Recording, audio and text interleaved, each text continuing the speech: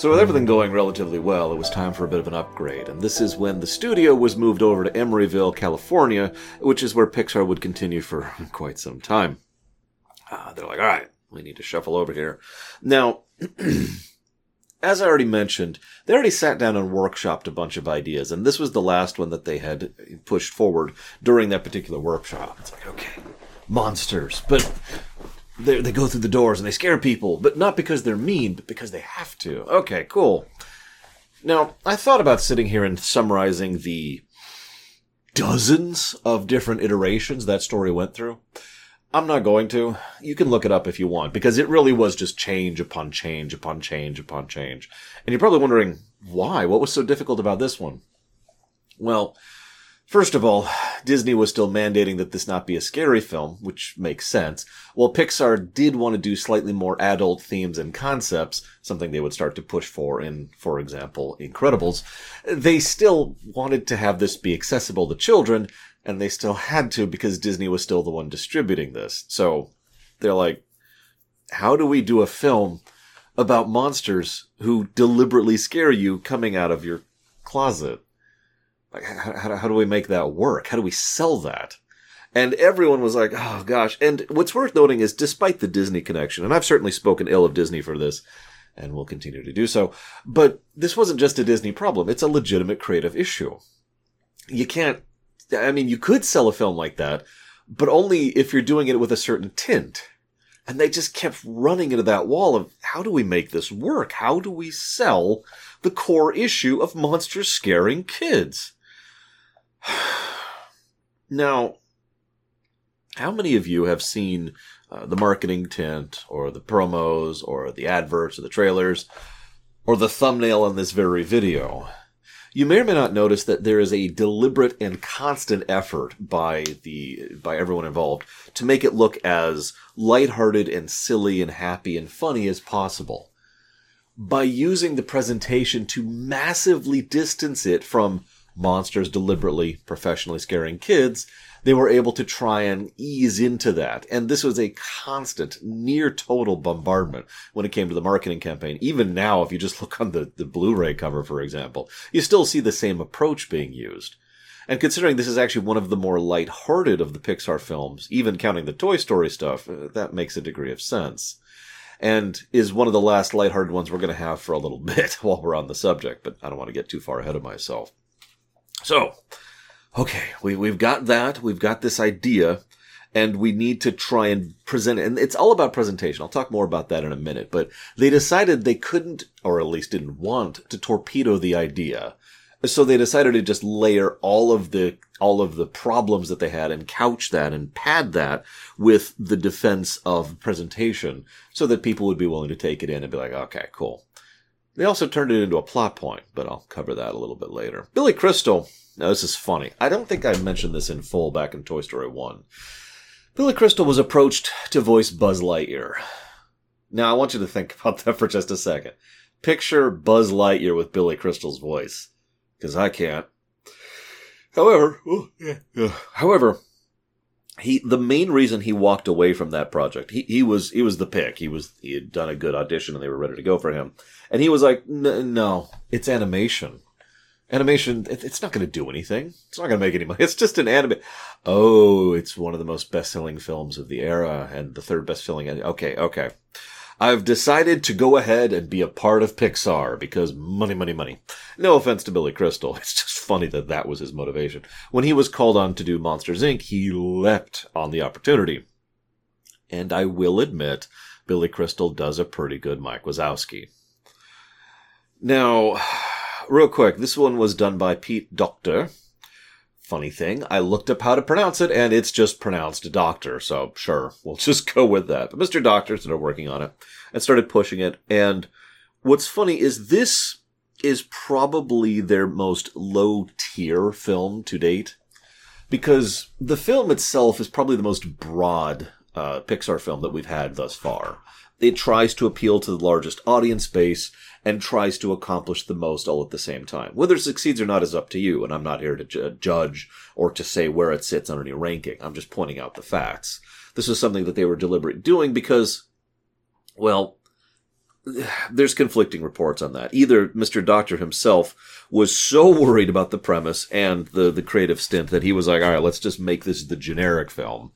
And I don't mean generic as a bad thing, by the way. Generically good, right? Like generically appealing to everyone, which is kind of one of the things Pixar is known for. And trying to not really stretch out narratively. Instead, what they try to do is stretch out in terms of animation. This was another big boost in animation. Now, I believe I've said this before, but to reiterate, this is probably the single biggest jump forward in quality when it comes to the animation. While each film we've covered so far has been a noticeable bump up in terms of, capacity, this one was a leap forwards. There were two big things they got together. First is FITST, which is short for Physics Tool, and the second is the Global Intersection Analysis Program. Now, both of these things are things that have actually been the bane of animators, both in literal drawn as well as CGI, since forever. Because animating something like, okay, that's a bad example. We'll use this as an example. Hair. Hair just doesn't animate normally. The way it acts and interacts with itself, especially if something goes through it, or if it moves around, or if it's soft, or if there's wind blowing or whatever, that's the kind of thing that usually has to be done manually and was just a nightmare. And trying to animate it with some kind of simulation didn't work and kept causing issue after issue after issue. The other issue is, of course, clothing. Anybody who's played virtually any video game ever knows about the clothing problem, because clothing, A, moves very naturally and smoothly in real life to the point where it just kind of reacts to things. Just reacts to movement. The other problem, though, is it would clip. People had figured out quite a bit earlier, arguably in the PS1 era, but definitely in the PS2 era and early animation stuff, how to make clothing kind of react to stuff, but it would constantly clip through things. In fact, off the top of my head, I can only think of 3 video games that actually do not have cloaks or clothing or whatever that clip through or don't clip. Everything just kind of does that because simulating that is a nightmare process. But they wanted to accomplish both things here. So the first thing they came up was FITST, the physics tool thing. Now there's entire documentaries done just on this, so I'm just going to give you a brief overhaul, because what it did was it ran a completely separate process. And the way it would work is they would animate and render the scene, and certain things that were supposed to be simulated didn't exist yet. The rules for them existed, like a specific hair, but that's it. You had the rule for hair and how it was supposed to react to stimuli, like movement, or wind, or direction, or whatever. And so you would render solely, and then they would paint solely with the hair, and then they would then they would play the scene, but as the scene is playing, and as the data of movement and all that is going through, it would run that through the simulator, which would then actually simulate what the hair should be doing. This was also a bit of a follow-through on the tech they came up with for the dust that I mentioned back in Toy Story 2, which itself was also something developed based on the copy-paste algorithmic thing they did for the ants back in A Bug's Life. You can see how it progresses. Now again, I'm giving a super, super basic level understanding of this. I highly recommend, if you're interested at all, going ahead and just watching the behind the scenes yourselves, because they cover it in far more detail than I can. The end result is extremely impressive, and actually, in hindsight, makes perfect sense. What they're effectively doing is rendering twice. Render the base stuff, then render the detail stuff, and have a totally separate program just react to that. But hang on. They had a problem. The biggest problem was all the fur just kept clipping with itself, just constantly going through itself, and it's like, that doesn't work at all. And of course, that's the clothing problem too. The clothing, because they figured out pretty early on that this FITST tool would enable them, ow, that was my ankle, would enable them to be able to simulate clothing and other, stuff that is supposed to react. This is a huge tool in their arsenal as animators, because, well, as anyone will tell you, when it comes to animation, doing it manually versus doing it partially manually and then setting up a program to simulate the autonomic stuff or the automatic stuff, the latter is going to be better in almost every single case, right? It's an insanity and a huge time cost detriment It's not worth the time and cost investment in order to have animators sit down and animate every hair individually and every leaf on the tree and every blade of grass and so forth and so on. There's so many things that it's just not worth animating manually if you can have a program cover just that thing.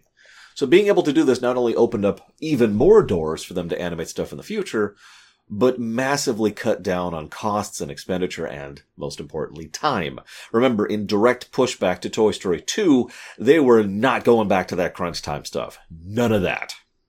So, now granted, this is a different team which started work at the same time, but you get the general point. There was a lot of pushback, and understandably so, about that crunch. So, good idea. This is also why this film was relatively expensive compared to some of the previous ones, for the same reason that Bug's Life was, because they dumped most of the expense of the filmmaking into developing even more tech to give them even more tools so they can do even better work.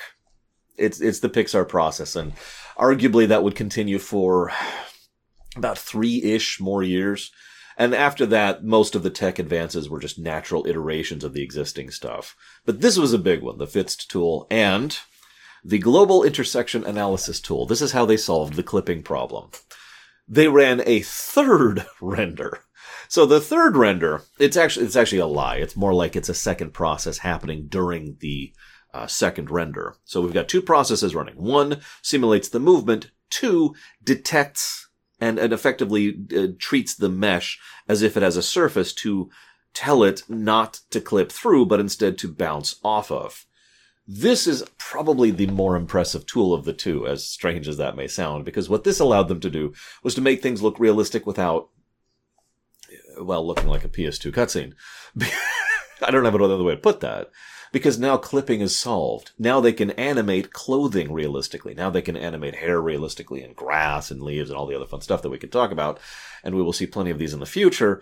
And it won't look like it's cheating, because it's not. So this is a brilliant push forward, technologically speaking, and was a huge, I would argue this is the biggest sea change in the animation process. And that I've already stated that, and so I'm repeating myself at this point. Believe it or not, that's most of the stuff I have to say about the behind the scenes, with one notable exception. This is the first film to start having high-profile lawsuits against it. Now, why is that significant? Because lawsuits take a while to get going, and to happen, and to be resolved, and all that fun stuff. And, well, most of these lawsuits were in the range of, oh, give me money. No offense to actual legitimate lawsuits, but I have a tremendous amount of bile in my mentality and thought for money lawsuits, where someone is literally just trying to make a cash grab. And both of the lawsuits being leveled at this film, in my opinion, were cash grabs. This is even more relevant because of the fact of how they were done. And again, you can read the behind the scenes. One of the things they insisted was the film couldn't be released until the lawsuit was settled, aka blackmail. Just to put that as bluntly as I can. You can pay me out and I'll let the suit go.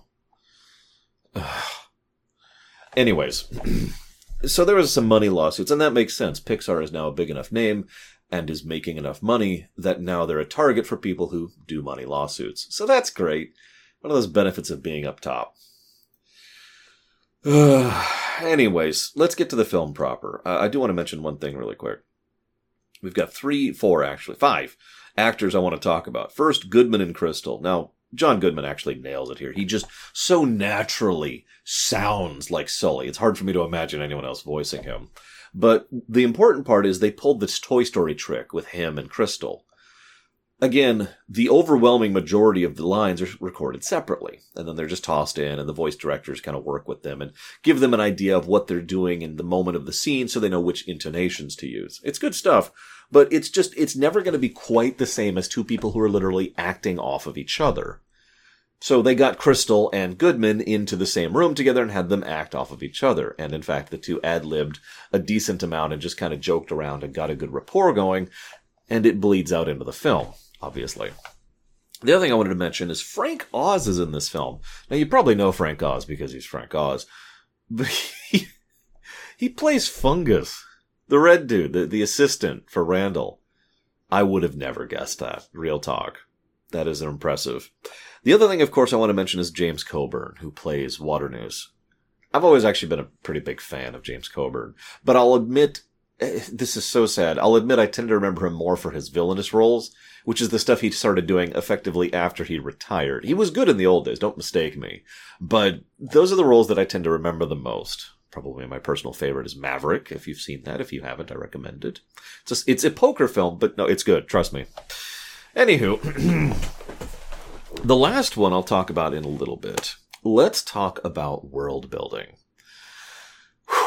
So, what the heck is going on in this film? This is probably the most clear-cut example of a concept film, and one that, really, the more you think about it, the less it makes sense. I have actually come up with a few methods to make this all make sense, and I did a little Reddit perusing before I jumped into this while I was watching the film, and I noticed that quite a few other people have tried to make sense of this one as well. I saw a theory that there was a horrible plague. Probably the Black Death is usually referenced, and that's why everyone assumes humans are so toxic, because they were toxic at one point in time. I've seen theories about the nature of this being a minuscule area. Actually, the more I think about this one, the more I like it. The idea being that the monster's world is actually really small. In this film, all we ever see is the city.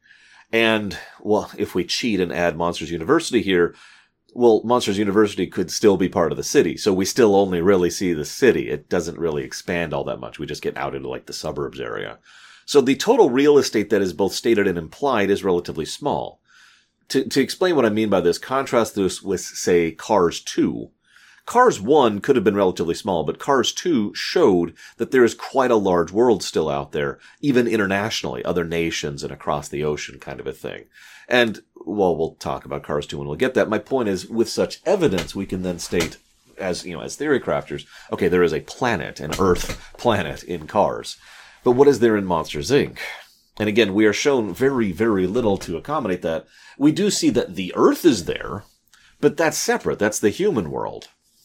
And I'm not saying the monster world is necessarily small, but it would make perfect sense if it was, especially since one of my theories is that it's a pocket dimension. We also see that there's an energy crisis. Now, one of the things they insist on constantly is the fact that the energy crisis is specifically happening because kids are harder to scare. And yet, if I might be so bold, I don't really see any evidence of that. With the level of organization and access and resources they have, they seem to be able to produce plenty of energy. It's just not meeting demand.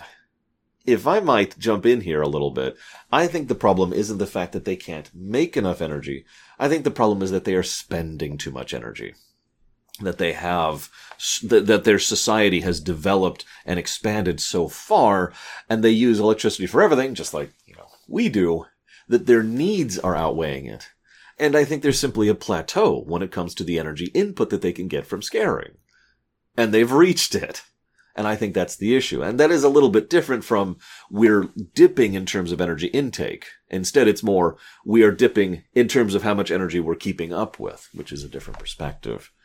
It also helps to explain some of what I think is going on. Again, world building. So, how did all this get started? Because the doors, what's funny is I had a theory which was completely torpedoed because the doors need to be powered to get through them. If it wasn't for that one fact, this would all make perfect sense.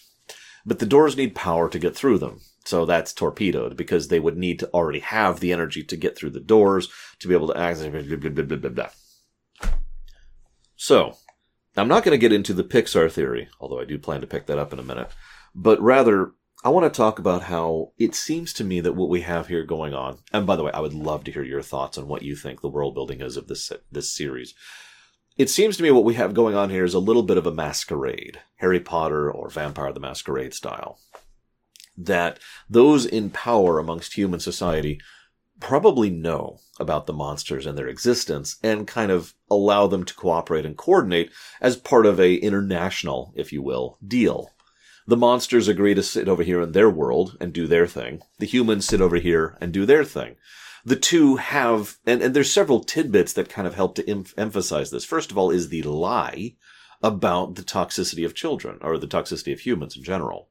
Now, it's entirely possible that there's various diseases and viri that humans would have that would cause issues for monsters. But the toxicity thing is way overblown. Why? It helps maintain that barrier between the two. It helps maintain the masquerade.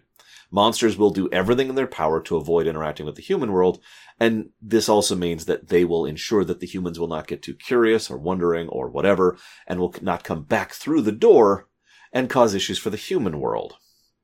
Remember, one of the first things they mention right at the beginning is, what's the first mistake you made? You left the door open. And that's horrible because that means a human could have gotten back through. First thing they point out there. This would also help to kind of explain sort of a mutual beneficial kind of a trade-off thing here. The monsters probably didn't discover scare electricity early on, but when they started discovering electricity, probably right about the time that the humans did, this could lead to what is effectively the creation of the monster world. This is where my own theory on this falls apart the most hard, because it pretty much demands the idea that they could craft or teleport to this other world, one of the two. And the other world, again, might simply be a pocket dimension, might not be a full planet, simply a small dimension. The alternative, though, is that they always had the ability to access it, which has its own flaw. How did they do that before they could power the doors?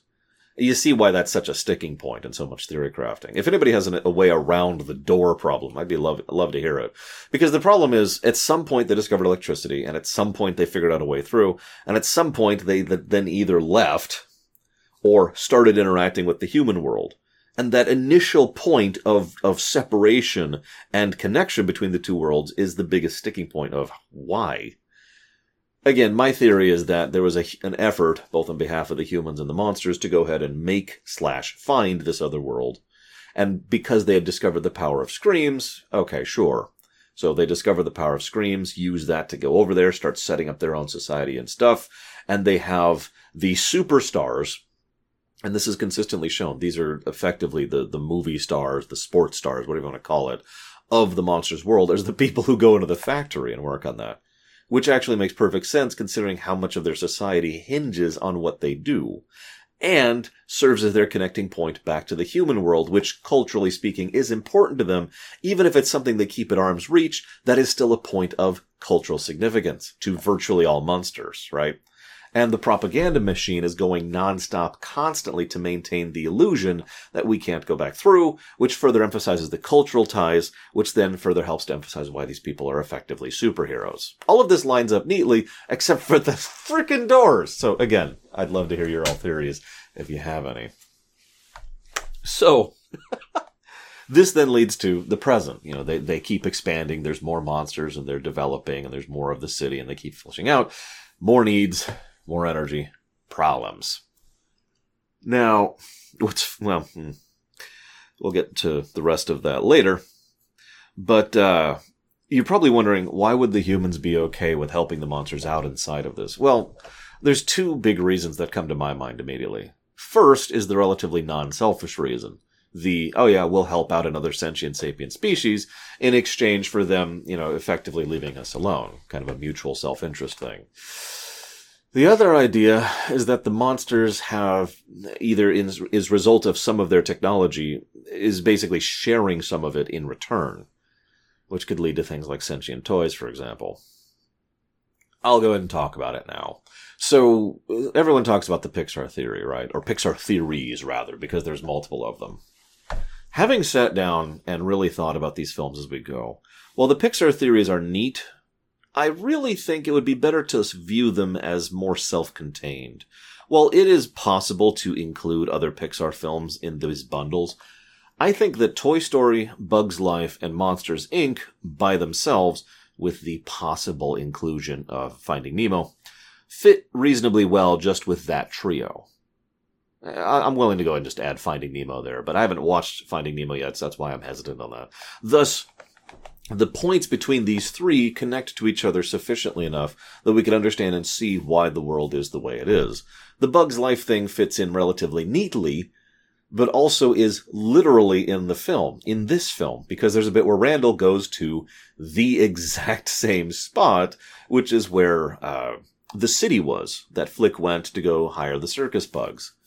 Now, we know why that's there. It's because it's a way to save time and money, because it's already animated and yada yada. It's the same issue we had back in Toy Story 2. But it's the exact same spot. And again, it's also worth noting Bug's life fits the easiest into everything else because it doesn't really affect much. That then leads us to Toy Story. And Toy Story is partially fantastical in a way that many Pixar films are, but Toy Story also has the kind of pseudo-technological progression thing going for them, which also ties neatly into the idea of, let's call it what it is, a mystical energy source. At several points in time, Boo cries or laughs, and despite the fact that there's no cable connecting to her, just her act of doing that causes the energy to rise or spike in the nearby electronics. Now, while we have certain things that can work that way in real life, you can see how this is effectively magic at this point. And you see how this ties so neatly into Toy Story. Sense make? My thoughts on the matter. And as ever, looking forward to yours. Moving on. So, looking at my thoughts here. So the film starts, and it's very, very smart about how it does things. The first thing they do is they have this big, scary moment, which lasts very little time. Just almost instantly gone.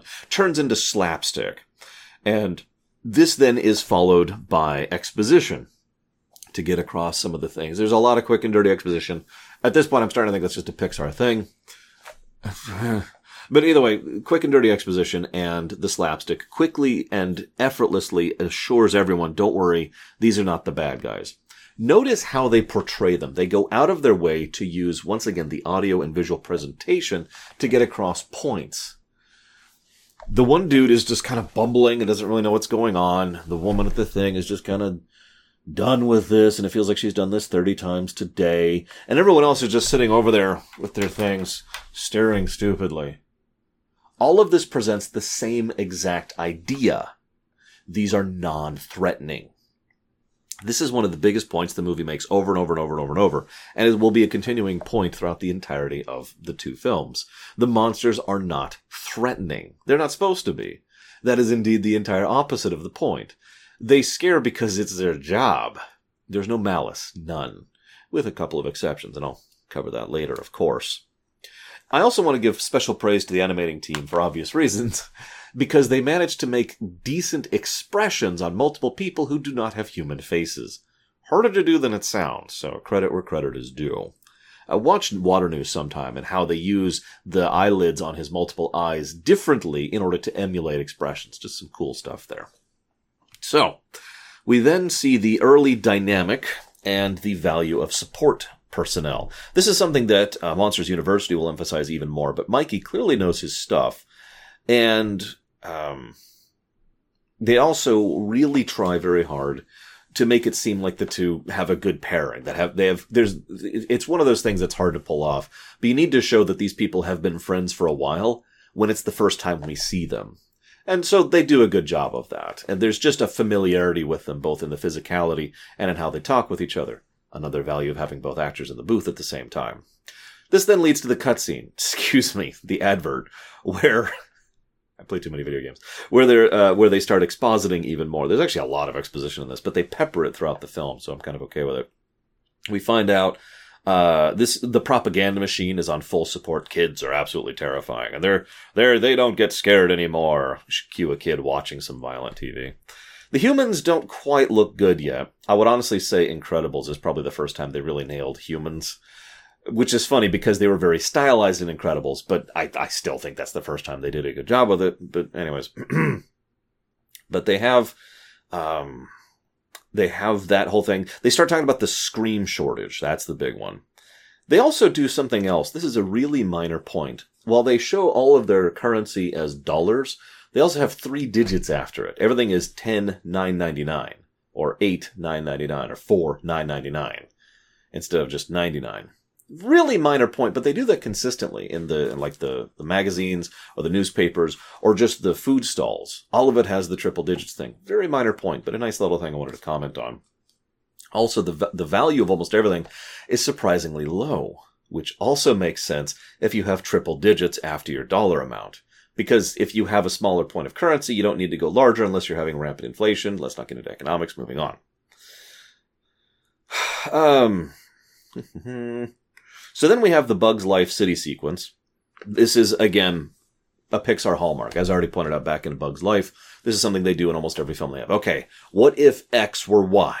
Now, how do we show mundane everyday stuff now that those rules have been changed? This is that sequence. They just walk through town, and you could tell the animators just had some ideas, and they just ran with all of them. It's cool, and I like it. I like it every time we see that in Pixar films. I just wanted to comment on it because I don't have anything else to add to it. This then leads to Monsters, Inc., please hold. Monsters, Inc., please hold. Monsters, Inc. Oh, the memories. The horrible, horrible memories. I did not like being a phone person. Oh my goodness. A tier 0. There's a sticker reminding him to file his paperwork. That's nice. This whole upcoming scene, there's so many details here. I feel like it would be doing you a disservice to just list them all. This is establishment. This scene and the next scene following just establish so many rules and concepts and ideas, and they do so brilliantly. This actually might be the best exposition that I have seen in the Pixar series so far, because almost all of it's visual, and almost all of it is just very quick and efficient and visually entertaining to watch. They establish all of this stuff because we need to know what normal is. We need to understand the rules before we can understand what's going on in the film. Again, this is also when they really make it clear that the factory workers are effectively sports stars, which, as I pointed out earlier, makes perfect sense. There's a little bit, it's a freeze frame thing where he pulls up his, the document, and we see it for just a second there. Now, unfortunately, because Disney Plus is incredibly stupid, I can't actually pull 4K onto my computer. There's a whole reason why, and it has to do with copy wrong. That's all I'm going to say. It's really dumb. I'm still looking into a way around it. So I couldn't, the relevance here is I couldn't see all of the details on the stupid thing. However, there was a lot of detail there, including whether or not he wets the bed, his relative age, his sleeping times, and of course, how many times they've already scared this particular child, and the number associated with his door. All sorts of information like that, which... This is the other reason that the masquerade idea and the cooperation with humans thing kind of makes sense in my head. Because someone's gathering all this intel. Now, yes, they do have these doors, and yes, they could just go through them and gather the intel, but how do they determine, like, what happens when a new door is made? Or would it not be easier for there to be just a general universal standard of doors that the humans put into doors so that when a new door is made, they can track that door and say, okay, this is a door for you to check out. And there's like this whole section where they just add new doors and chunk and go through, do a sneaking mission, probably with someone like Randall. Now this is probably all mundane and boring and you hate me for even bringing it up. But I have to point out that this whole operation is actually exceptionally well organized, as it needs to be. These people need to interact with a specific door at a specific time to interact with a specific person to get a specific result across a planet. You'll notice they even have Eastern Seaboard, and they hit certain areas periodically throughout the day as they go through their work shift and they follow the setting sun. This is a massive operation. Of course they need to have this level of paperwork. In fact, there's a very minor thing, which is probably just done as a gag, where Mike Wazowski is telling Sully how to file the paperwork. And it's just, do this, and this goes to this, and this goes to this, and this goes to this, and this goes to this, and don't do anything with this. And it's just like, okay. And he doesn't know any of that because he's not support personnel. That's not his job. It also is a very quiet mentioning of the fact that Mike is actually good at his job, even though he's a bit of a slouch. But I'll get to that in a minute. Either way, very organized, lots of establishment, and some kind of sort of popping big band music. This is also a scene that is presented as positively as possible, for the same reasons I kept emphasizing earlier.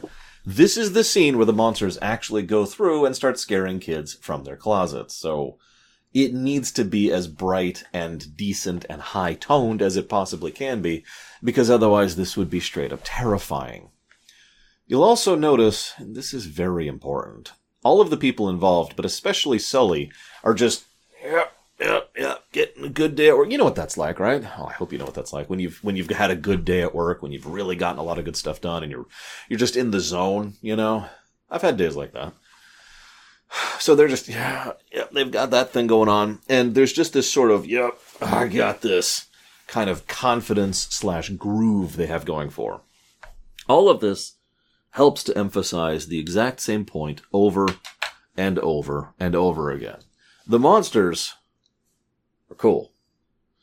Now, this probably sounds like a little bit of a joke, and obviously it is since I had the glasses ready to go, but I mean this with sincerity. If you've seen my Diablo lore run, you know that I've talked about this concept extensively. The whole point that the movie makes and remakes endlessly is that the monsters are cool. They don't really have any malice or malevolence. They're not something to actually be afraid of.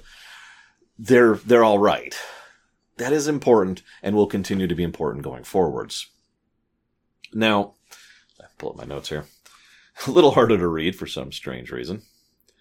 We also have a little bit of a Rube Goldberg vibe, which will be important later. So, we also see Sully, who is the go-lucky nice guy, in total contrast to Randall, who's a dick. And we see more establishment, the factory floor, the door shredding policy, the fact that we've lost 58 doors just this week. All a little quick exposition to get across what's going on. And then we see a 2319 in progress. This is important too because it emphasizes just how quickly they respond to these kind of calls. They had to have CDA personnel basically there on site ready to go in order to respond to this. This would also make more sense if this is just one city instead of an entire planet, but I'm not going to get ahead of myself on that one. It would make sense, regardless, if the CDA literally had an outpost, for lack of a better way to put it, there on premise in order to be able to respond to this kind of a thing. Because, duh, right? This is the point of biggest contention. This also helps to push the propaganda thing. But you noticed how George, I think it was, the big furry guy, is fine, despite the fact that he has almost a solid minute and a half of having this supposedly very toxic thing on him. This is the kind of thing that makes the masquerade fall apart a little bit. Because anybody really thinking about it would probably notice rather quickly that it just doesn't apply. But you'll notice how so much effort is being put into emphasizing the propaganda line. The CDA agents actually do the thing where they seal it down to have it exploded, and then they buzz him down and it's this big, it's huge smoke and mirrors operation. And of course, that is how the best magic tricks work. You do something big and obvious so you don't notice the actual obvious. So, why is Roz on Mike so much? Spoilers, we find out later that she is part of the CDA and she is here and has been here for some time looking into some kind of operation. She's not really sure what's going on or who's behind it. She also mentions that she wasn't really aware that it was going all the way up to Waternoose. But she's been investigating certain workers. This is important because remember, monsters are cool. There's probably been reports of either kidnappings or unusual circumstances. In fact, there was a cut scene or a cut shot that isn't in the final film that was going to include just wall after wall of cages to hold all the kids they were going to kidnap in order to rip screams out of them. Those monsters were not cool. So, talk about that later. So the idea here being that obviously this has been something that's been building for some time. This just didn't happen overnight. But she's not really sure who to suspect yet. And Mike keeps forgetting to file his paperwork. So you can kind of see why she would suddenly have such an interest in him personally. Anyways, so, Boo is introduced. This is probably one of the more clever things the film does. Boo is a monster. Let me explain that a little bit. When it comes to movie monsters, there's certain rules they tend to follow. They can teleport off camera. They tend to be perfectly stealthy when they need to. And they just out of nowhere. And they usually operate in ways that frankly don't actually make sense. It's done to make them scarier, to show that they are supernatural in some way. In some cases, this is ridiculous, like in The Walking Dead, where zombies are basically magic, the closet magic zombies that we've made fun of so many times. In other cases, it makes perfect sense and lines up neatly with them being a horrifying monster, right? But that is exactly how Boo is presented. She fits every single trait.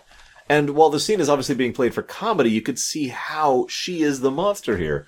And that's even ignoring Sully's reaction to her, where he is just constantly like, oh my god, no, and trying to run from her as much as he possibly can.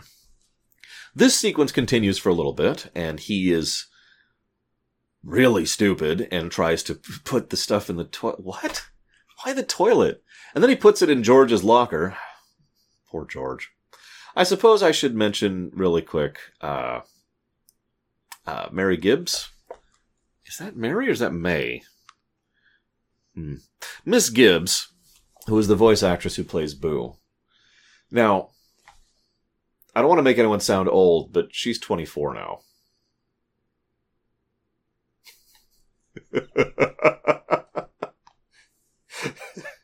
That's just... Oh, God. She was a literal toddler. She was 1 to 2 range when they were filming her here, recording her. And she was 3 when the film actually came out. The relevance? Well, what they would do, and this was actually brilliant in its own right, what they would do is they would just follow her around as she played in the playpens with the microphone and just recorded lots of stuff of her just being a kid.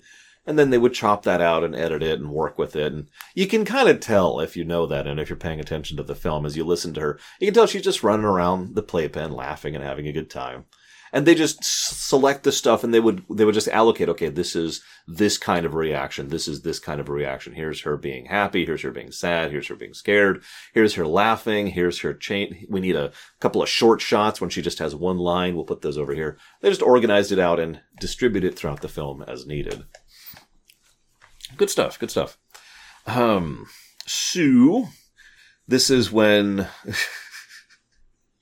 I'm sorry.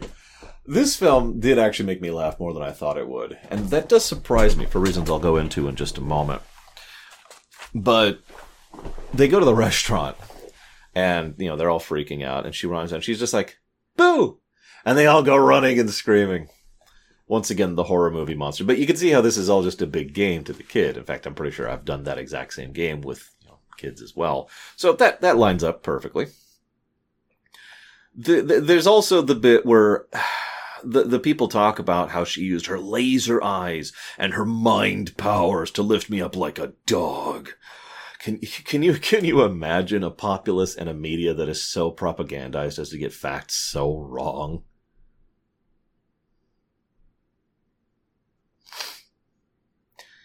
So, this is when we see her crying cause electrical issues. Now, we actually saw this earlier. Earlier, Water News let out just a little bit of the screen canister, and we saw it affecting the electrical stuff. Again, magical energy. But here we see it with her directly, and then she laughs, which overloads almost, I don't want to say the entire grid, but you'll notice it doesn't even show us the full extent of how much the laugh affects the local electricity. It just turns everything on within the building, and then the next building, and then it cuts away back to the actual events. I do like that. So, I want to talk about the construction of this film briefly. This film is weirdly well scripted. There's a lot of tight scripting to it. Events flow very quickly. The exposition is very well done. The dialogue pops and works in almost every case. And there's lots of foreshadowing. Tons of tidbits throughout the whole film, which I'm not going to bother to point out every single one of them. Between Randall and how he's acting, they talk about the machine. There's certain works about, the energy crisis and how it's affecting them and specifically how Water News will react to certain stimuli in ways that doesn't really make sense. The nature of Mike and Sully and their relationship, and of course the laughter thing. There's tons and tons and tons of buildup, and it's all fascinating, and it's all interesting. And what I find most fascinating about the whole thing is that this film seems the dumbest of the Pixar films I've seen so far, but it's clearly not. And so I sat back and I actually paused the film for a bit to try and figure out why, and I think I could put my finger on it. This film is extremely slapstick. Now, I already talked earlier about how this film kind of was going for broad appeal. This is the biggest reason why. Most of the humor in this film is just straight up slapstick. It's Three Stooges / Looney Tunes. Now, it works because the whole film goes for that tone. And the whole film uses that from literally the first scene in the film, when we first see what's-his-face, the new recruit, who is going through the scare simulator. Bam! Slapstick right off the bat. And that continues all the way to the second to last scene when they go to the laugh floor, right? So you could see how it doesn't really, it's not objectionable, because it's designed to be that, it fits, and how slapstick is one of the broadest forms of humor. It's the kind of thing that the largest groups of people will find funny. So I'm like, okay, Well, that's strange. So why is it still such a good film? Well, humor is only as good as it is applied. You'll also notice this film is probably the first one to really start to introduce nice, tight, smartly scripted jokes, actual honest-to-God jokes periodically, which are usually going to go right over the kids' heads.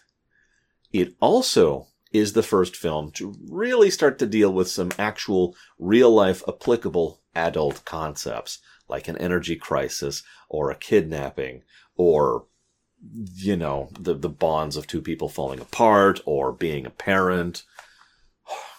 You know, now granted, some of the previous films have touched on these topics a little bit. I'm not trying to say that they haven't. But this film goes full hog. I could be wrong about this, but this might be the first film that establishes the Pixar formula. The good for kids, good for adults thing. They've even talked about that in multiple interviews, and in a lot of their ad campaigns, they push that element. It's for kids and adults equally. And while that could be argued to be true of the previous three films, I mean, I'm 38 for God's sakes, and I enjoyed them well enough, the fact of the matter is, it feels like that was kind of unintentional, a byproduct of how they were making the films. Here it feels like they were deliberately aiming for that, and managed to succeed. It'll be interesting to see what they do going forwards, but I'm getting ahead of myself. So, don't worry, I'm not going to scare you. I'm off duty. That's an important part, because you could see in the casual, normal way he says it, he is so massively disassociated from what he does. It's so normal to him, so everyday to him, that it doesn't occur to him for even a second that there is anything wrong with what he does. Why would there be? I mean, if you remember, even his dad was a big and popular scarer. This is something that Monsters University will introduce. So this is a generational thing at this point. There's also the picture of Randall. Nice little tidbit there. And this is the first time banishment is mentioned. We're continuing to establish stuff if you're paying attention. We also specifically call out Bigfoot, the Loch Ness Monster, and the Abominable Snowman. Haha, by the way. 2 points. Sully, at multiple points, wants to do what he can to help things, usually on a large scale. We should walk to work. There's an energy crisis. And, you know, oh my gosh, if this gets out, the plant might get shut down. In both situations, Mike is the total opposite. Mike just wants to drive because it's his car and he wants it. And in the other situation, he's worried about himself and Sully and their personal lives, not the lives of the entire plant. Keep that in mind for later. Either way, this, hang on. Oh, I'm sorry. We're going to race through because, yeah, there's a lot of slapstick here. There's a lot of slapstick here. That's why I talked about that section here, because that was my only note for this entire, 20 minutes of film. This then helps, this then helps to establish why Mike is willing to work with Randall, despite the fact that, well, it's probably, let's be honest with ourselves, unethical. Now, he's not sure about that. I'm willing to give him some credence here, but Sully is like, no, I'm not dealing with this. And thankfully he does, because Randall then kidnaps Mike. Cute. This leads to something that isn't 100% perfectly right. And they're rehearsing a play. Oh, so help me. Oh, so help me. By the way, if you haven't seen the actual play, or rather the pieces of the play, do yourself a favor. Go to YouTube. Go ahead and stop this video right now. Go over to YouTube and look up Monsters, Inc. Oh, so help me play. Or put that right back where you came from, or something like that. And you'll find it, and just watch it. It's great stuff. It's worth watching. Anyway, sorry. Moving on. So, so Randall's like, oh, right, I'm cheating. Totally not planning anything bigger. This leads to their capture. This leads to the reveal. And, well, the whole movie has been building to this scene. And I'm dead serious here. This is another element of the script being very tightly scripted. Because the whole movie has been building up this point that the monsters are cool. They're a little bit silly, and they're a little bit slapstick, and they're a little bit dumb. And they're propagandized into oblivion, but there's no malevolence, there's no malice. They're good folk, right? This then helps to contrast them. Because then we see Randall, and the kind of person he is willing to be, really, and Waternoose, who is willing to be far worse, arguably. Now, Randall has really pedantic and selfish motivations. He's only caring about himself. And Waternoose is really only caring about the large-scale stuff. And yes, I'm directly comparing them to Mike and Sully. Sully and Waternoose both have the large-scale perspective. Mike and Randall both have the small-scale perspective, the macro versus the micro. But there's one other way that these four characters contrast each other interestingly. That's that my chair is in the wrong position. There we go. I need to get a better mat for this thing, because it's the wheels fall into sinkholes, and then I have trouble moving, and it's just really uncomfortable. Maybe know a good mat for this thing? Don't answer it. I won't get this for like 2 years. Mike is usually correct. Not right, correct. He usually makes the correct call in most situations. He is, after all, the thinker. Sully usually tends to be right.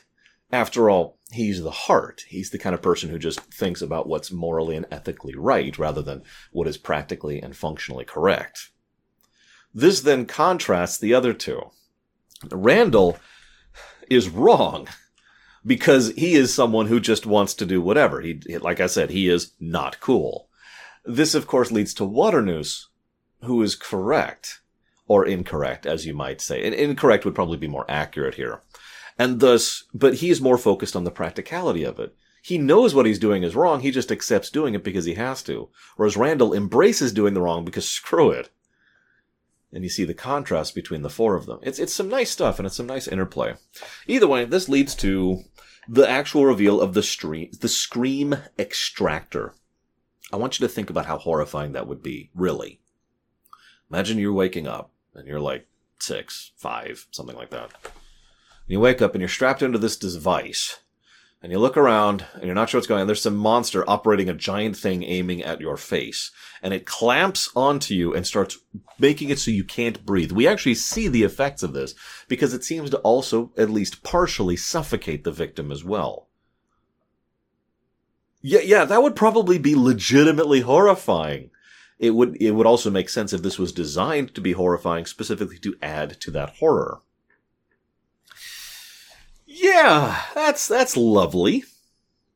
This, of course, leads to a really good scene. So up until now, Mike has been making mostly the correct calls, as I've already pointed out, but not the right calls. But then Sully's like, no, we're going to listen to me. We're going to do the right thing, and we're going to go to Waternoose, and we're going to tell him about everything. Now, obviously Waternoose is in on it, and that leads to a big scene. But before we get to that scene, there's a much more important character moment. This one's here for the adults, really. Sully is finally convinced to go ahead and give an on-duty roar. And he does. And Boo is horrified. And he can't even properly process that. And the film takes its time here. Brilliant pacing, by the way. A lot of these events have just been racing by, but the film pauses here.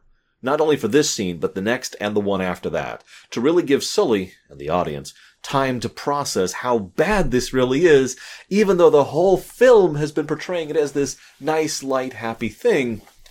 But for the first time, the film actually allows us to see the consequence of what they're doing. The thing that everyone was so terrified about when they were making this film. Because monsters coming through your closet to deliberately scare you is a horrifying thing.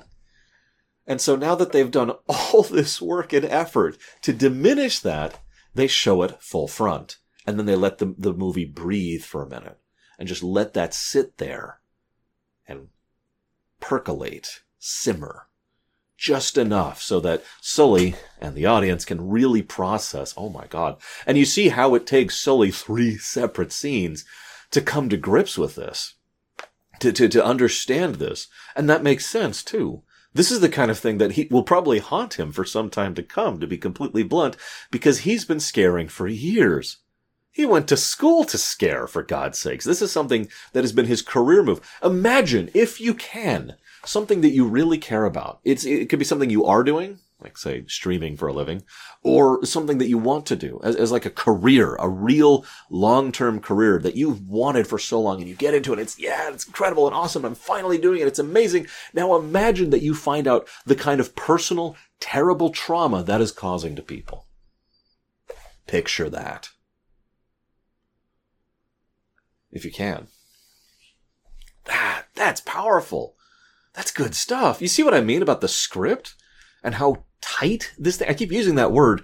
There's no padding. That's what that means. There's no, everything, all the wires are round tight. It's a nice, cohesive thing without any loose ends and any little things over here. I mean, it's not a perfect script, but that's what I mean when I say a tight script. It doesn't waste its time, and it knows exactly what it's doing, and it knows exactly how to do it. So they're banished. Mike is obviously really upset about this. You'll notice that for the first time their perspectives shift a little bit. Mike starts thinking about the macro. Obviously he's upset about his life being ruined, but he's thinking about, Celia and the plant and his life and all this stuff that is never going to happen now because they've been banished to the human world. And there's only one thing that Sully is thinking about, and that's Boo. He is now focused entirely on the micro. And of course he is. I'm not saying that their perspectives have flipped. I'm just saying their priorities have shifted. When reality smacks us in the face, we tend to show a little bit more of who we actually are. Trust me, I should know. Mike reveals that he does care about things other than himself. Sully reveals that he feels so terrible about this that he is willing to torpedo everything for the sake of one person. Now, Mike is willing to do that too. After all, he's correct about many things. It's also interesting to note, and this is real props to Billy Crystal. While he does good comedic stuff, I don't usually think of him as a good serious actor. This scene proves me wrong. When things get real, he just lays it out. And you notice he has spent the entire movie BSing and schmoozing and lying. And he just lays everything out real flat. And it's a very powerful scene. Surprisingly so. Also, I want to just give massive praise to the scene out in the snowstorm. Snow on fur. Just, brilliant stuff. Again, the kind of things that wouldn't even be possible prior to this very film. Again, massive props to the technological achievements here. This is also when we start to see a little bit of how Waternoose is villainous, but it's hard to qualify him as pure evil. Despite the horrible nature of what he's doing, it's clear he does not want to. This is not something that he has embraced, and this helps to distinguish him and Randall. Randall is like, mwahaha, and Waternoose is like, very well. And yet Waternoose is arguably worse than Randall, because the thing is, Randall's mostly doing this for the kicks. That makes him a threat, but really no more threat than a thug. Waternoose is doing this with purpose. He has long-term aspirations and goals. He wants to industrialize terror. Think about that. And thus, even though he is shown in a better light, he is far more dangerous and has far more reaching negative consequences. So, there's this really cool scene. Mike and Sully make up, and this is the cool part. It's right after that. Because what happens is Mike just is honest with Sully. He's like, come on, dude. And, Sully manages to defeat Randall, and they rush off. Mike's like, oh gosh, I'm so sorry. This then leads to Celia literally tackling Mike. And she's obviously livid because all this crap has been going on and no one's keeping her on the loop. And he's like, okay, fine. And he tells her the truth. It's funny because what immediately happens is he tells her the truth and is proven to be right immediately. And so she immediately goes and helps him and all's forgiven because she now understands what's going on. Oh my God, a relationship issue was completely solved by proper communication. Do you know how rare that is? In real life, never mind in fiction. I know this is such a minor point to stick on, but I was actually impressed that they bothered with this. Because as soon as she realizes what's going on, it's context. It's like earlier. Mike is like, oh, I'm upset at you because you're not listening to me. Oh, you were being strangled by your enemy. And that context changes everything. Same thing. I'm angry at you for ruining my date and ruining my... Oh, context. I gotcha. Go get him, Googly Bear. It immediately changes perspective because now you know more of what you're looking at. You understand it better.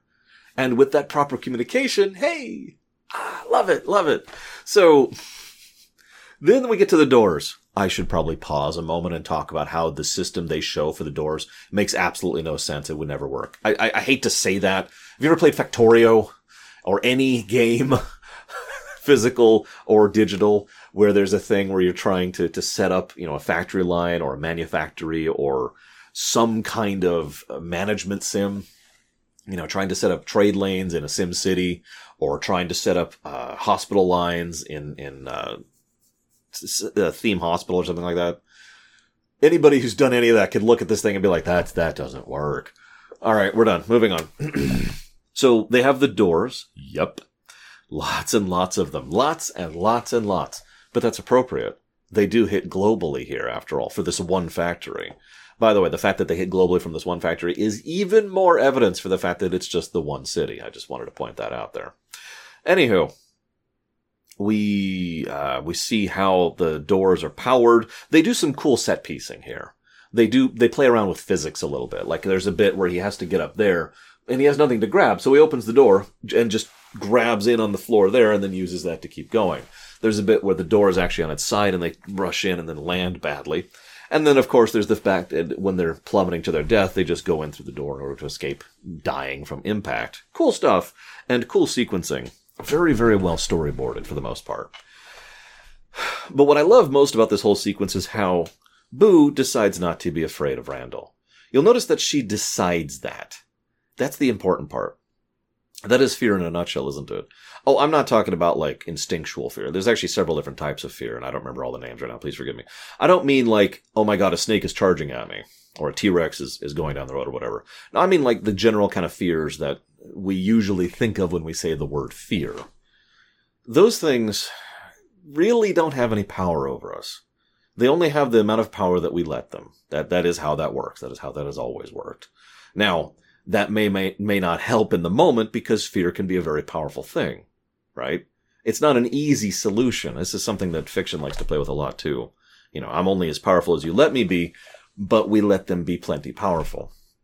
But because she decides not to be afraid, she beats the crap out of Randall. And I'll admit, that had me grinning pretty much the whole time. It also is a nice catharsis moment for the audience, especially the kids in the audience. Because remember, all the monsters in this film, with two exceptions, cool, right? But Randall is not cool, and thus Randall gets the crap beaten out of him by the kid. Very appropriate. But it takes the team to bring down the real villain here, Waternoose. This is a nice sequence here. So, he is the final monster, if you're paying attention. Once again, he is portrayed as a movie monster, just like Boo was towards the beginning of the film. The charging down the corridor, the thundering, the camera shots, the looking behind, terrified, slamming the door and putting the bar in it. All of this is classic monster movie stuff. And Sully's like, oh god, gotta hit the thing. And if you pay attention, and I did catch this, he deliberately hits the wrong button when he goes through the door. So that's cute. Rushes through the door, and then Waternoose is there. Ha ha ha ha. And meanwhile, off camera, Mike had convinced the people, the CDA people who were following him, to follow him over to the thing and say, shh. You get the strong impression that this was something they plotted out at some point. And it was probably they plotted out when they were coming back to the node, since that's when they enact the plan. I'd even say it was probably Mike's idea, since he tends to be the thinker of the two. This scene gets a good laugh out of me. I'll kidnap 1,000 children if I have to. This once again shows why he is not cool, and why the rest of the monsters are. Even amongst monsters, kidnapping is pretty badly frowned upon. And this is clearly very, very illegal. As it should be. So, the film starts to wrap up. This is when we run into the Pixar tears moment. Why shred the door? This is, in my opinion, one of the only flaws of the film, because they shred the door and then they undo the shredding of the door. Now, that's a nice gesture, and it does show some of the time passing. That's cool. But why shred the door to begin with? Well, the answer is so we could have that bittersweet, oh no. I really legitimately feel that at this point, the Pixar tears thing had become a thing, probably from A Bug's Life onwards, like I theorized, but definitely from Toy Story 2 onwards. And so they had to have the Pixar tears moment to keep the company running. And so, they go ahead and they have the Pixar tears moment. Mike moves up to being a laugher. The ending is almost sickeningly happy. It's actually silly. I'm okay with it. I'm good with the downright happy ending. But I find myself wondering if their continuing expansion is eventually going to outpace the laughter that they're pulling out of kids. Just random thoughts for the future. But I suppose that's a problem for a different time. And then, of course, the movie ends on Kitty. Yeah. And that's the end of Monsters, Inc. You could see again how I consider this to be a little bit of an end of an era, because there's also the possibility, however small, of continued interaction between the human world and the monster world, which is something that kind of hints at a total status quo change, which is something that isn't really showcased after this point, unless we count Onward, but we're not going to, for obvious reasons. I like this film. Despite its flaws and its leaning heavily on slapstick, the gold skeleton underneath it shines substantially through, and I was more impressed than I thought I would be. As always, looking forward to your thoughts, and I will see you next time.